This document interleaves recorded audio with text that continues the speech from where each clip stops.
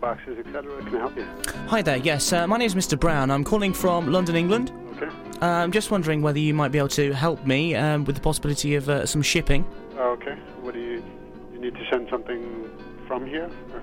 I'd like to send something over to New York from London, if that's possible. You want to receive something, you mean?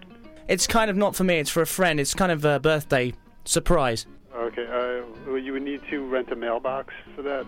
Like we don't receive packages unless you rent a mailbox. Yeah, we could go about sorting out a mailbox, but it's quite a big thing, though. I know it might sound a bit strange, but it's a cake. Okay.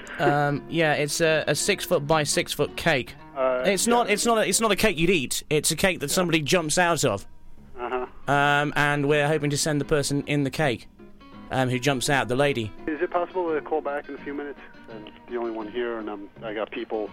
Right, there's people around there. Okay, sorry. Yes, I'll call back. But it is possible that we could maybe get somebody over in a cake. What do you mean, ship them? Yeah. No, you can't do that. Why not? I mean, we could put some food in there for the person, and it would be cheaper, surely. I don't think so. No, why? I mean, why not? I mean, they could stay in the cake. They wouldn't be upsetting any seamen.